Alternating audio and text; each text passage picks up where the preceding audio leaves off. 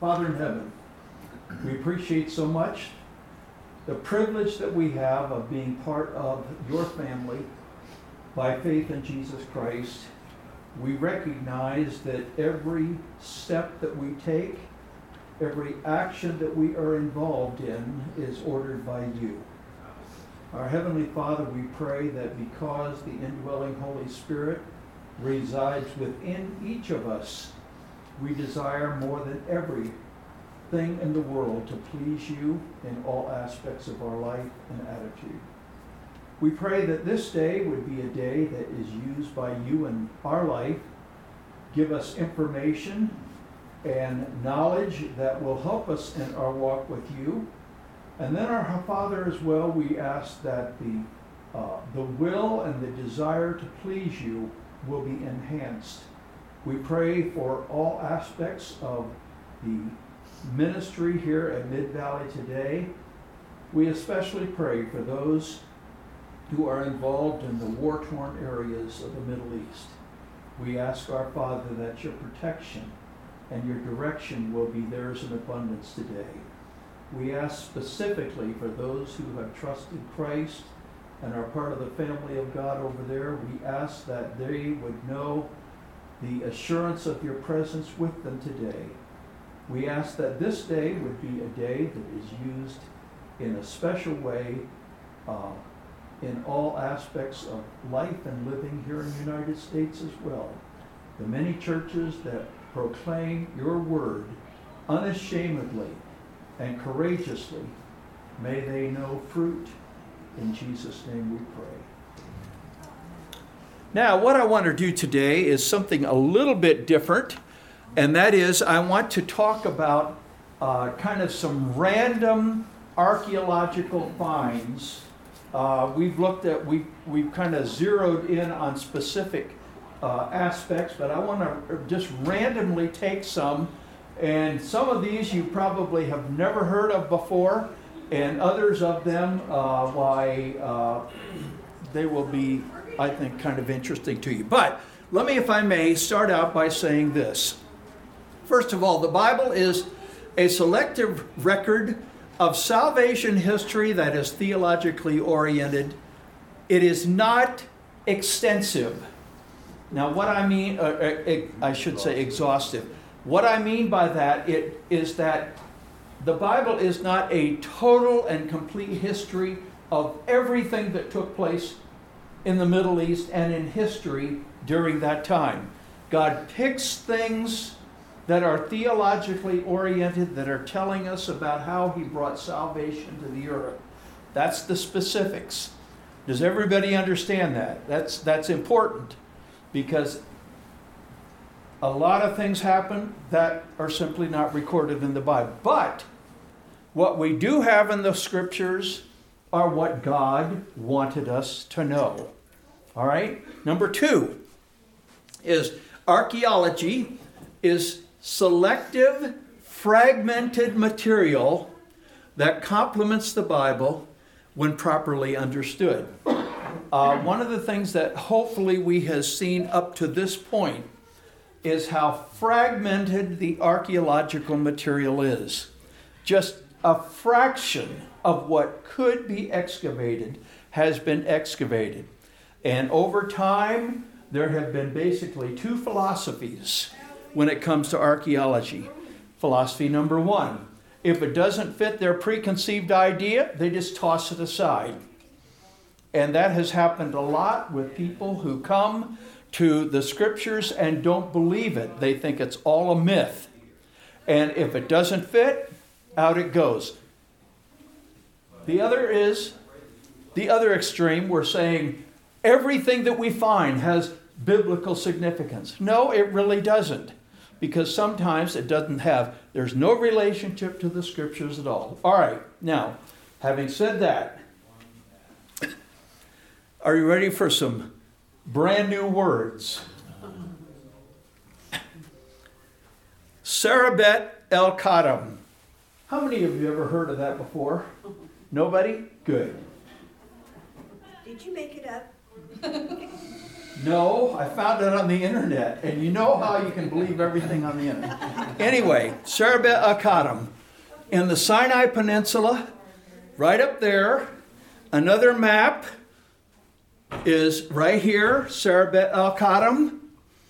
And then what I want you to notice as well is where it is positioned in the Sinai Desert. We're going to see shortly that it is right along the route of the Exodus. Now, you remember the children of Israel were in bondage in Egypt. And they were the slaves of the Pharaoh. Now, it's important to realize that the Bible tells us they were slaves in a geographical area, but I think it's important for us to realize that they were probably slaves of the Pharaoh, virtually spread all over. And it's important to realize that the bulk of them were probably up there around what we would call the Cairo area today. Down at Serebet al-Khatam, there was a special colored stone, and this was a sought-after stone. And this was a mine down at Serebet al-Khatam. And you can see the various findings and the various statues that were there. There was also apparently a temple down there to a pagan deity. But the interesting thing that I want you to notice is this. If we look at Bible history, we start out with Adam, then Abraham, then Moses. From Adam to Abraham, roughly, let's guess, is approximately 2,000 years. All right? We know Abraham is about 2,000. Adam, according to some biblical scholars, was approximately 2,000 years prior to that. Then you have Moses coming along approximately 600 or 700 years after the time of Abraham. How did they communicate from one generation to the next generation to the next generation? How did they tell the stories? How did they keep history alive?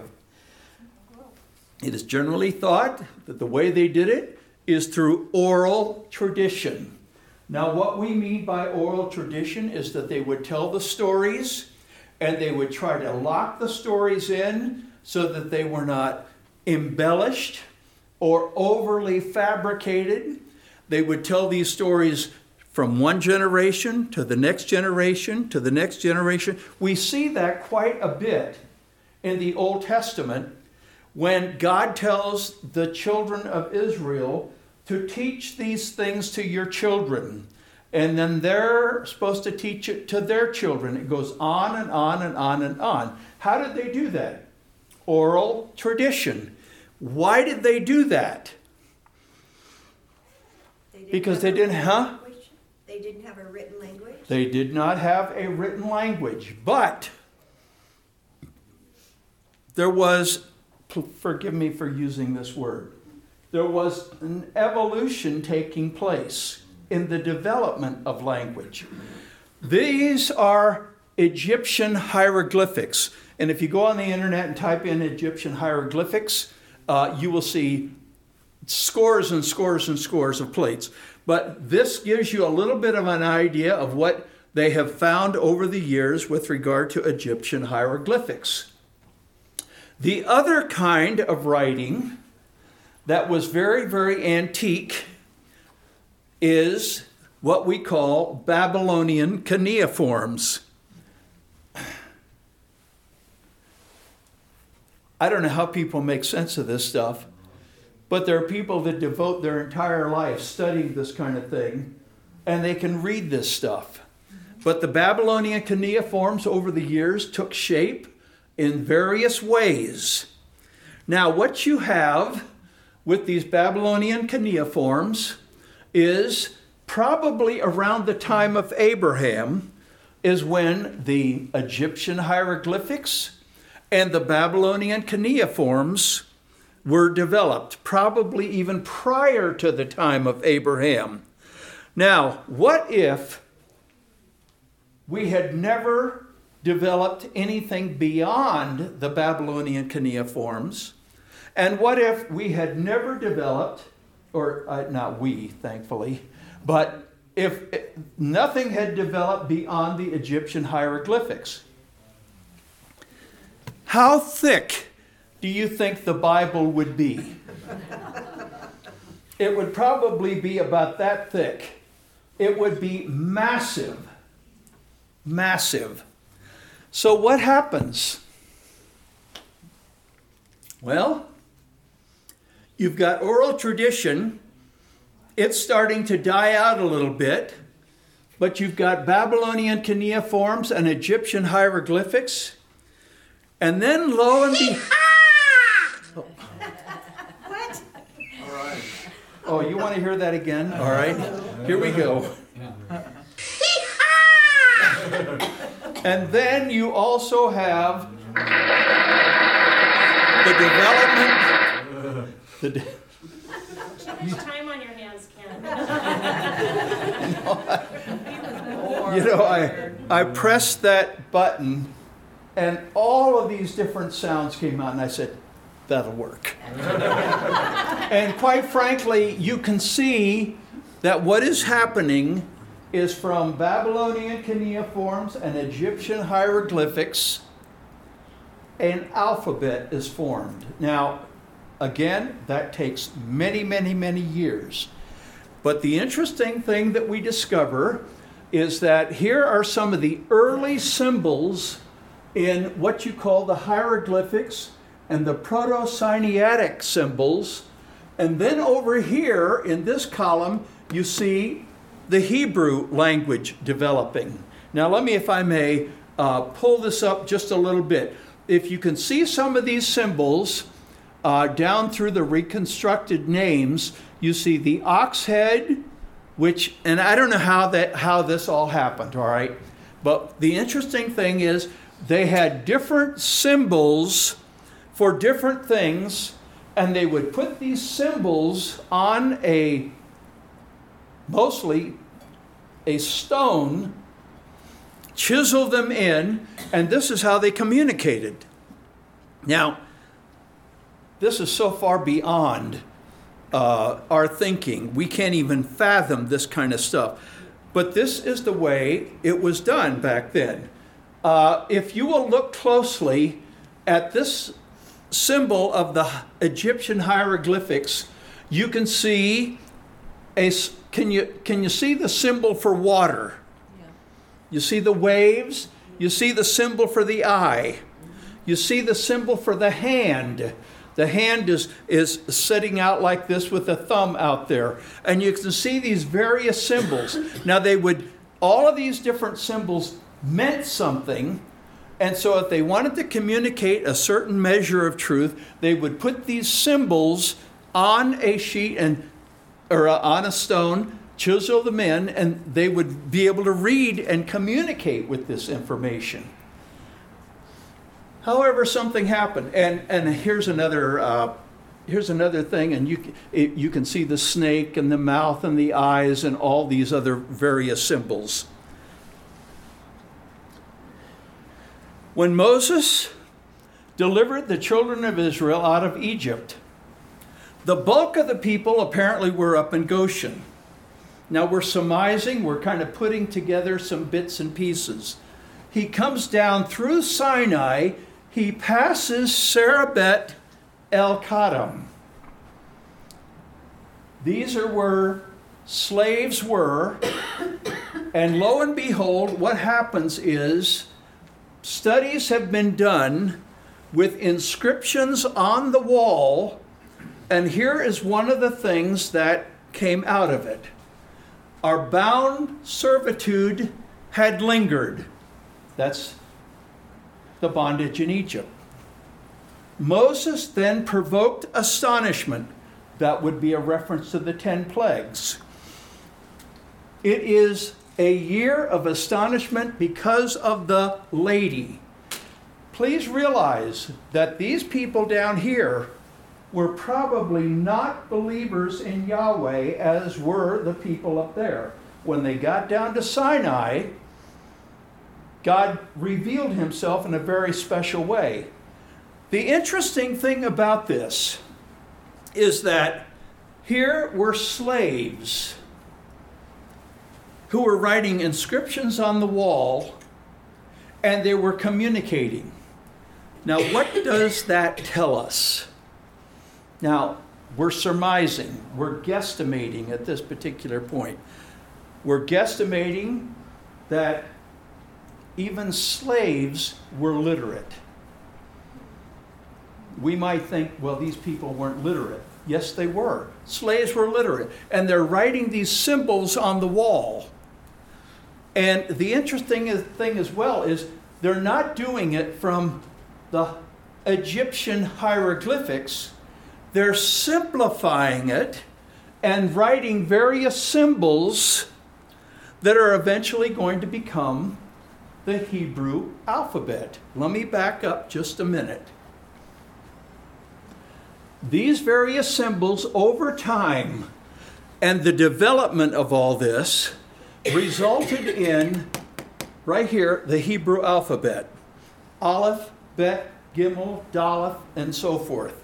But the interesting thing is, now that we have moved from symbols to an alphabet, we can formulate certain words. It's interesting to me, and this is something that scholars are starting to recognize, that it was Hebrew slaves that started the development of the alphabet. That is absolutely astounding. Now, in addition, you have the Phoenicians as well, and there's a symbol somewhere in here for the Phoenicians. The whole Middle East at this time is in the process of moving from hieroglyphics to an alphabet to formulate words so that they can communicate. What is happening is they're reaching a simplified situation. Why is it that nothing is recorded from the time of Adam to Moses? Nothing. Because finally, we have a simplified way of communicating, and that's why the Bible is only that thick as opposed to that thick. Does that make sense? That's important. All right, now, to confuse you a little more, let's go to the Rosetta Stone. How many of you have heard of the Rosetta Stone? Good. I won't ask you to tell me about it. Let me tell you about it, because you probably just heard of the Rosetta Stone, but the Rosetta Stone came from Rosetta, Egypt. It is an area that is just to the east of Alexandria. Alexandria, in the ancient world, had the largest, it was, if you please, the Library of Congress of the ancient world. But there was a man by the name of Julius Caesar came along. The Egyptians had surrounded him, and he decided to create a diversion. He burned 40,000 documents that were stored in the Library of Alexandria. And the diversion was created, and essentially speaking, history was literally wiped out. All right, that's Alexander. Let's get back to Rosetta for just a minute. The Rosetta Stone, if you go to the British Museum, there it is. Here is what it looks like. That's about the size of it. Different people standing beside it. About 4 feet high, 2 feet wide, about a foot thick. The interesting thing about the Rosetta Stone is the hieroglyphics were a complete and total mystery before we found the Rosetta Stone. The Rosetta Stone was discovered by Napoleon's army in roughly 1796 or 1799. And here Napoleon is, and his soldiers are in the process of reconstructing a fort with the stones that are available. And apparently there's been a lot of destruction, and they come across the Rosetta Stone. Now, what happened is they only had control of it for a couple of years because the British came along 2 years later in 1801 and captured the Rosetta Stone, took it back to the British Museum. The interesting thing about the Rosetta Stone is that on the top of it, well, here are some of the details of the Rosetta Stone, and you can read those right there. There's another one. I won't take time to read it. But the interesting thing about the Rosetta Stone is it has 3 different languages on the stone. The top one is the Egyptian hieroglyphics, which were apparently a sacred language. Then you have the domestic language of the Egyptian people in the middle, and then you have Greek down here, where they're all saying exactly the same thing, and scholars across the years have compared all of these things, and of course we know Greek. And so we translated that. I shouldn't say we.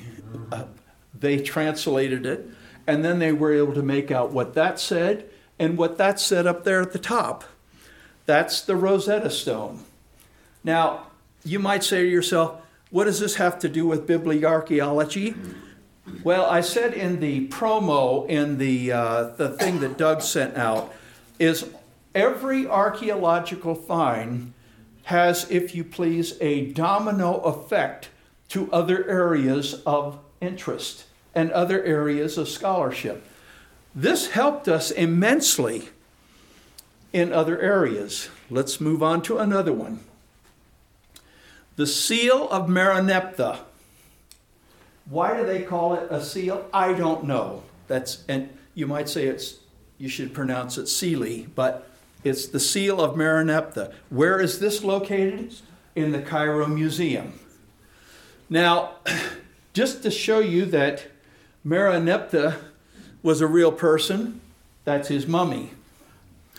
I've got to confess to you that every now and then I feel a little bit like a mummy in this Sunday school class. Pressed for time. I knew you'd like that. I just knew you'd like that. All right. Anyway, Maraneptha, scholars have kind of reconstructed him, and they say that this is probably the way he looked in real life. When did Maraneptha live? Maraneptha, you remember the history of Egypt. You had the Old Kingdom, the time of Abraham. You had the Middle Kingdom, and you had the New Kingdom. In between these, you have the First Intermediate, Second Intermediate, and Third Intermediate. Maraneptha was the son of Ramses II, the greatest of all of the pharaohs.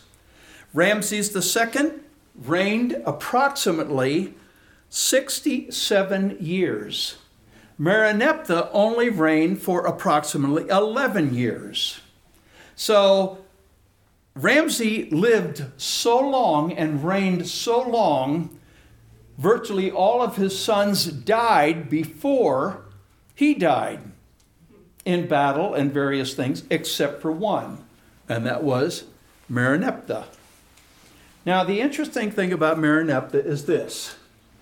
When we discovered the seal of Maraneptha, they started reading these Egyptian hieroglyphics.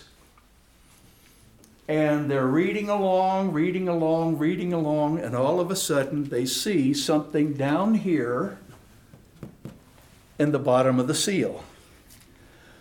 And at the bottom of the seal, we see the word Israel.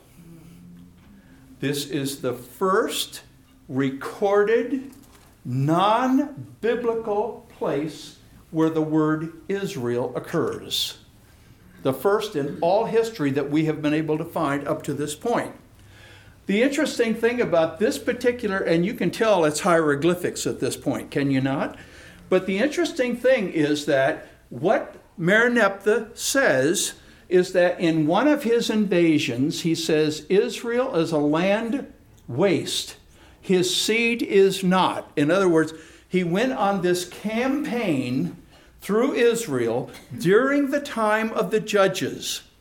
And he obliterated a whole bunch of the areas in lower Israel, in the lower half of Israel. The Bible doesn't record any of this. But the point that is being made in all of this is that if the Exodus takes place here, then you have Israel already in the land for over 200 years before Merneptah comes through this invasion. The cities are already established. The people are in a position where they're occupying the various cities. They're stabilized. But Merneptah decides to make this invasion, this campaign, this military campaign up through the bottom half of Israel, wiping out all kinds of cities. And so what does he say? He says, Israel is a land that is wasted. I wiped it out. And in addition to that, I wiped out a whole bunch of the Israelites. Did he wipe out all of them? Obviously not. But the point is, he used the term Israel. The very first time the term Israel ever occurred outside of the Bible. And that was probably during the time of the judges. All right? So we have had Serabet el-Kadam. We have had the seal of Merneptah. Let's do another one. The mention of the house of David.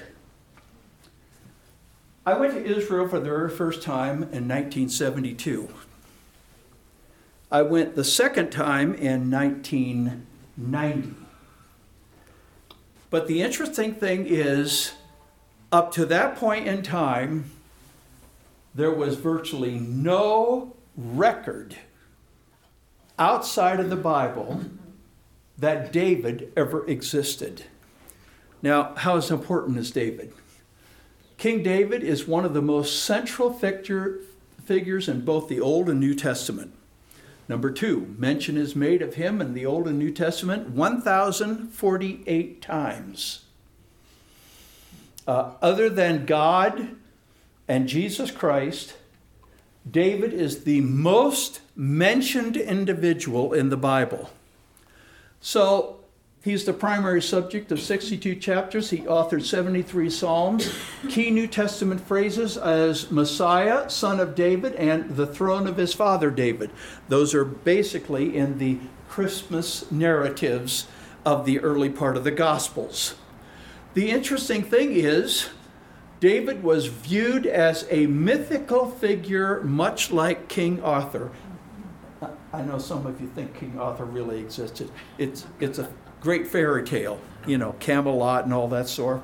But one rabbi said, I will not believe that there was a King David until I see it inscribed in stone.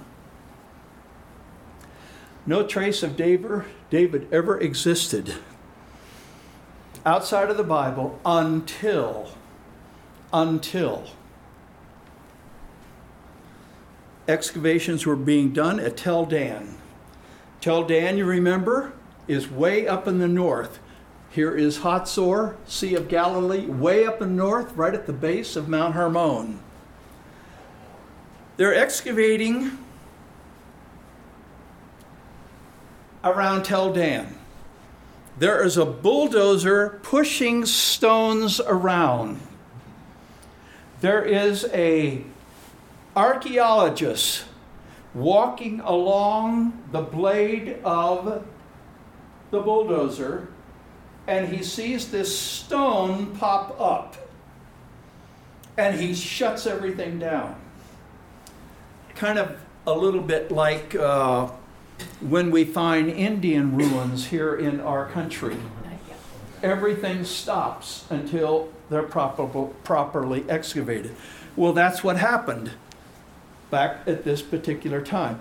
Now keep in mind, up until 1993, 1994, the term David was never found outside of the Bible.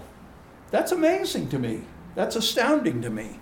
But the interesting thing is in 1993, 1994, excavations are done and they find this. Now, what is happening with this particular stone is the bulldozer plowing along. It pushes up this stone. Here's another picture of it. And the guy notices the term David. In fact, not only does it say David, it says house of David. And if there is a house of David, there must have been a David, right? Precisely right. But what this stone is a record of a king named Hazael. We're going to look at these scriptures here in a moment. Hazael goes and he says, I killed Joram, son of Ahab, king of Israel, and I slew the king of the house of David. Now what happened is this.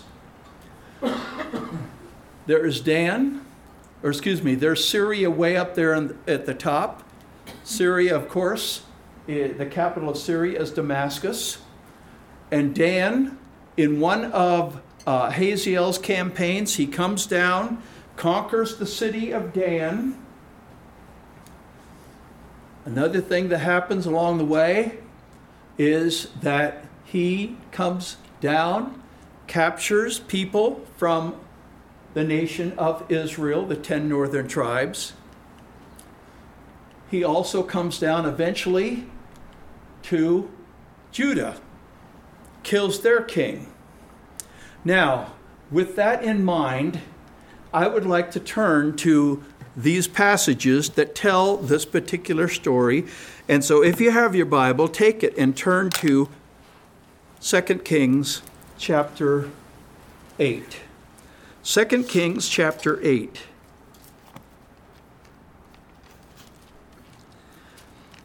The king of Syria, prior to Hazael, is a man by the name of Ben-Hadad. Ben-Hadad had come down to Israel, made various invasions. And what do we see when we come to chapter 8, verse 7? Let me start reading. Then Elisha came to Damascus. Now Ben-Hadad, king of Syria, was sick, and it was told him, saying, the man of God has come here.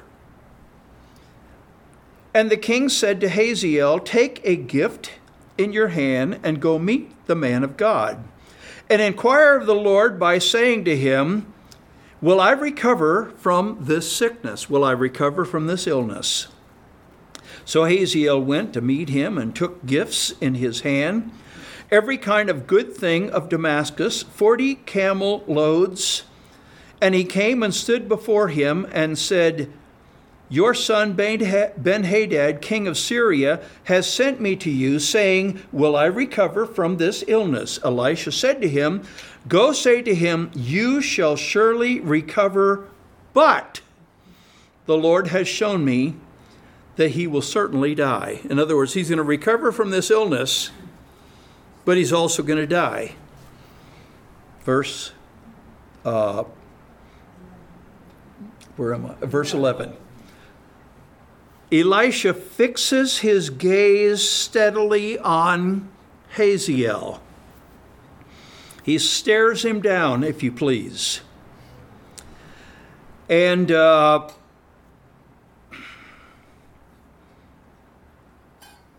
he does so until Hazael is completely kind of embarrassed.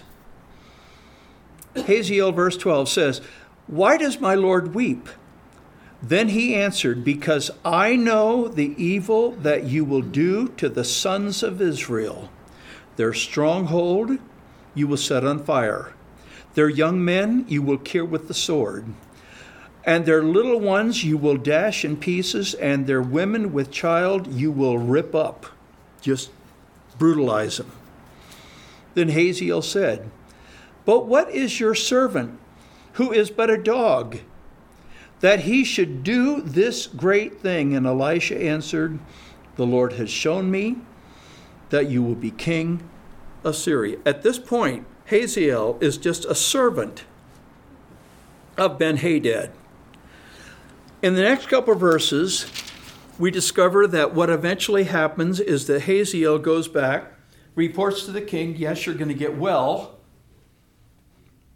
But what does Hazael do? He takes a wet cloth, and I suppose this is ancient waterboarding. He puts that wet cloth over the face of Ben-Hadad and suffocates him. And then he becomes the king. And the things that Elisha prophesies about are exactly the things that happen. When you come down to chapter 10, verse 32 and 33, we notice that what Hazael does in these verses, "In those days the Lord began to cut off portions from Israel, and Hazael defeated them throughout the territory of Israel." And it gives us a description of all the area. When you come down to chapter 12, verse 17, we discover that the first campaign was through Israel. The second campaign is down through Judah. And in verse 17, we see, "And Hazael, king of Syria, went up and fought against Gath and captured it. And Hazael set his face to go up to Jerusalem." And then it tells us that he wiped them out as well. So the prophecy of Elisha was, "Hazael, you're going to become the king. You're going to wipe out the king of Israel, the king of Judah." And lo and behold, what do we have? We have, if I can back up just a little bit,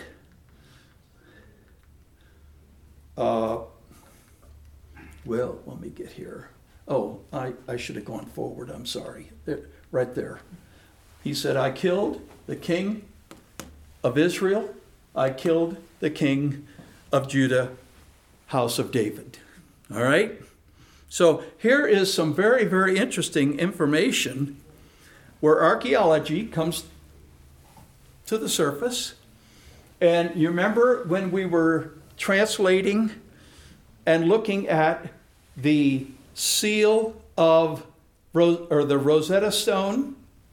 The only way we would be able to understand that is if we looked at the Rosetta Stone and made out these words, and we were able to figure it out.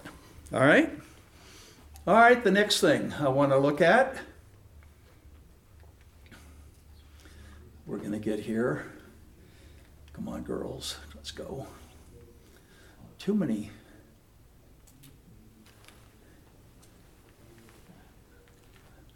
There it is. Aren't all these new words just barrels of fun? This to me is, it is not the most significant one of the day, but I find it to be among the most interesting. Katif Hanom. And the findings are affectionately called KH, my initials, KH1 and KH2. That's probably why I like them so much. The Hinnom Valley is right here at the bottom of the area of Jerusalem. And at the bottom of this area of Jerusalem is the Hinnom Valley. The Hinnom Valley has a series of caves or ancient tombs. And there was a man by the name, well, here's a close-up of the tomb. There was a man in 1979 who was a leading archaeologist in Israel. This cave had been excavated many, many times, and it was determined that there was nothing of value in the cave. But the trained eye of Gabriel Barkay looked at the cave, and he realized that what had happened over time is that parts of the ceiling of the cave, the stone cave, had fallen and covered the entire floor. Well, he made the determination that the significance of the cave was not on the walls or on the ceiling, but was what was buried underneath all of this debris that had fallen over the years onto the floor of this, what is called Tomb 25. And so he began to excavate, and there's a photo of him. He began to excavate, and they excavated virtually hundreds upon hundreds of things as they were sifting through all of this debris. And just, in fact, the finds in this floor of this cave after they removed the debris numbered into the thousands. They almost overlooked one of the most significant finds, and that is something that looked very similar, probably about that big, and it was probably the size of a cigarette butt. I mean, I'm just reading to you what the book told me about. It was the size of a cigarette butt, and what it was how many of you know what an amulet is? Mm-hmm. Have you ever heard that term? Go ahead and describe it. Talisman, a necklace that's thought to have special power. Yes. And it would be similar to a necklace with a cross on it, or a necklace with the Star of David on it. And the reason these people wear those things is, well, ornament, but they figure there might be some special, protective powers of those things. That is, if you're given to superstition. Well, these particular findings were exactly the same thing. There were little tiny little scrolls that were wound up, probably put on some sort of a necklace, but the one that is the most significant is Ketef Hanom II. And the interesting thing is, if you look on the side over there, you can see a passage from Numbers chapter 6. It is the great high priestly benediction when anybody came and sacrificed. When they were all finished, this is what the priest would say. The Lord bless you and keep you. The Lord make his face to shine upon you and give you peace, and all these different things. Now, the interesting thing about this is that here was an interesting finding. And one of the things that we discovered in all of this, and it doesn't make sense to us, but the trained eye can read through this, and it was discovered that this is exactly what it said. Here is the significant part right down here. These findings and the script predate the Dead Sea Scrolls by 400 years. Before we found the Dead Sea Scrolls, the oldest manuscript we had of the the Old Testament, was approximately 1,000 years after the time of the Dead Sea Scrolls. We're going to look at the Dead Sea Scrolls next week. And that was the oldest Old Testament documents that we had. When the Dead Sea Scrolls were found, that date moved up 1,000 years. When this was found in 1979, it moved that up another 400 years. With all of the artifacts that were found in the floor of this cave, it was determined by the scholars and the archaeological experts that all of the artifacts dated to around just prior to the Babylonian captivity. So, when does this date? Just prior to the Babylonian captivity. Now you can imagine, here are these people. They have this thing around their neck. They know the Babylonians are probably going to come and capture them. They're wearing this as kind of a protective symbol of God's presence. And there you have it.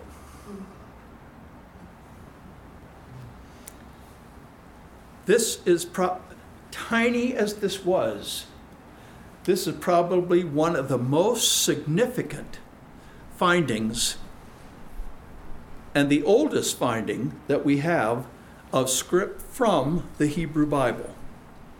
So randomly I've looked at several. First of all, the seal of that was found up at Dan with the house of David on it, the seal of Maranatha, and then, of course, this one right here. Now, the interesting thing about this fella is that here's a photo of him. He is an expert in archaeology. He is also a tour guide. He got himself in big trouble with the Arabs several years back by saying two words. What two words do you think those were? Nation of Israel. Well, close. He said the term Temple Mount. That is extremely offensive to the Arabs because they say the fact that there was a temple of Solomon, the fact that there was a temple of Herod is all a myth. They think what they had on the mount, that's the origin right there. All right, folks. Hey, thank you. I hope this has been kind of somewhat stimulating. It's just kind of fascinating that there are these bits and pieces of archaeological discoveries over the years that it just kind of illuminated some of the things that we know from the Bible. Thank you.